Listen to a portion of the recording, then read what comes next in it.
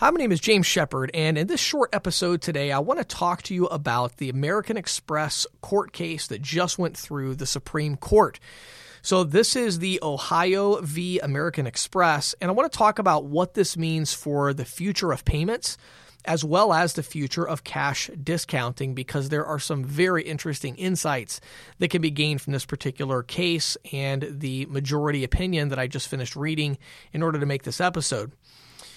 Payment processing, as we know it, will be disrupted at some point. The two questions are when and how.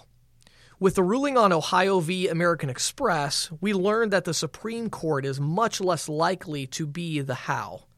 We also caught a glimpse of how cash discounting may eventually be viewed if taken to the Supreme Court. Amex doesn't allow a merchant who accepts their cards to steer a consumer towards another card like Visa or MasterCard. The Supreme Court decided this was not anti-competitive.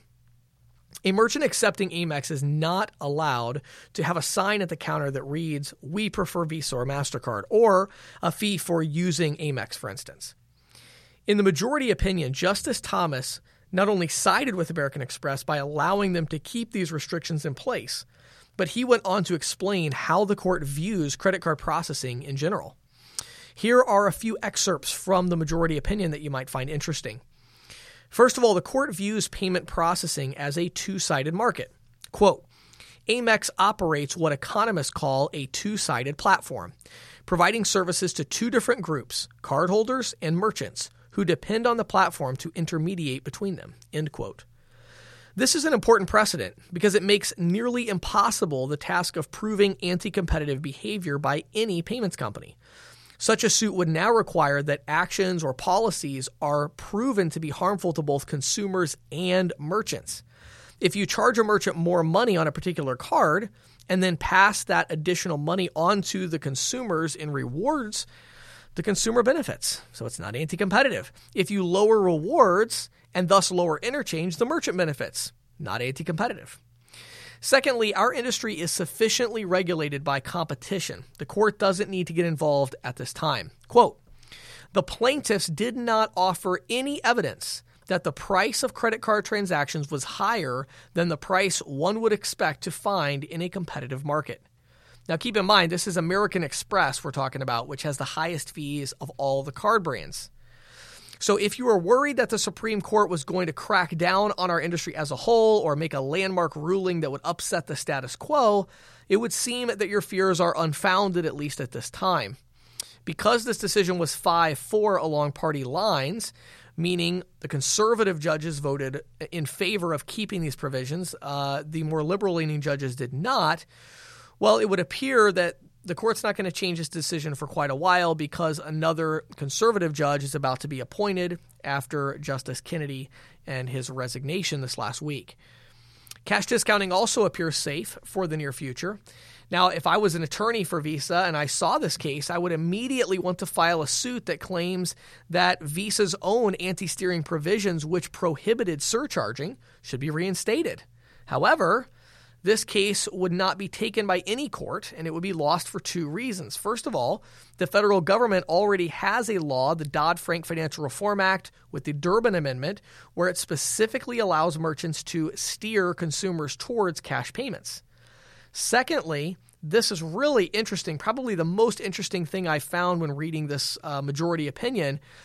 Take a look at what Justice Thomas had to say when justifying the Amex anti-steering provisions. Quote, the anti-steering provisions do not, however, prevent merchants from steering customers toward debit cards, checks, or cash. So it would seem that the Supreme Court, in justifying these anti-steering provisions, specifically outlines the concept of cash discounting here and says, we believe Amex is on the right track because their anti-steering laws do not prohibit cash discounting in any way.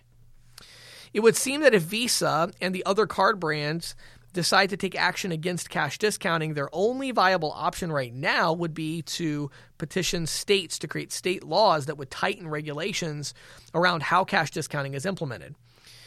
Our Congress recently had the opportunity to wipe out the Durbin Amendment.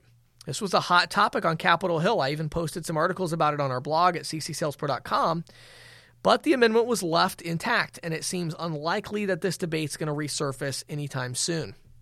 If Visa decides to go on a full attack against cash discounting and claims that processors are taking advantage of the surcharge ruling to add consumer fees to all card types, not just credit cards, as was previously agreed to, they could risk the Supreme Court ruling against them in order to level the playing field for Amex, which already allows steering to cash regardless of the card type.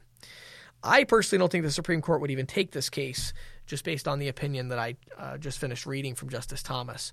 So a very interesting case for the payments industry. I always like to stay up to date on this stuff.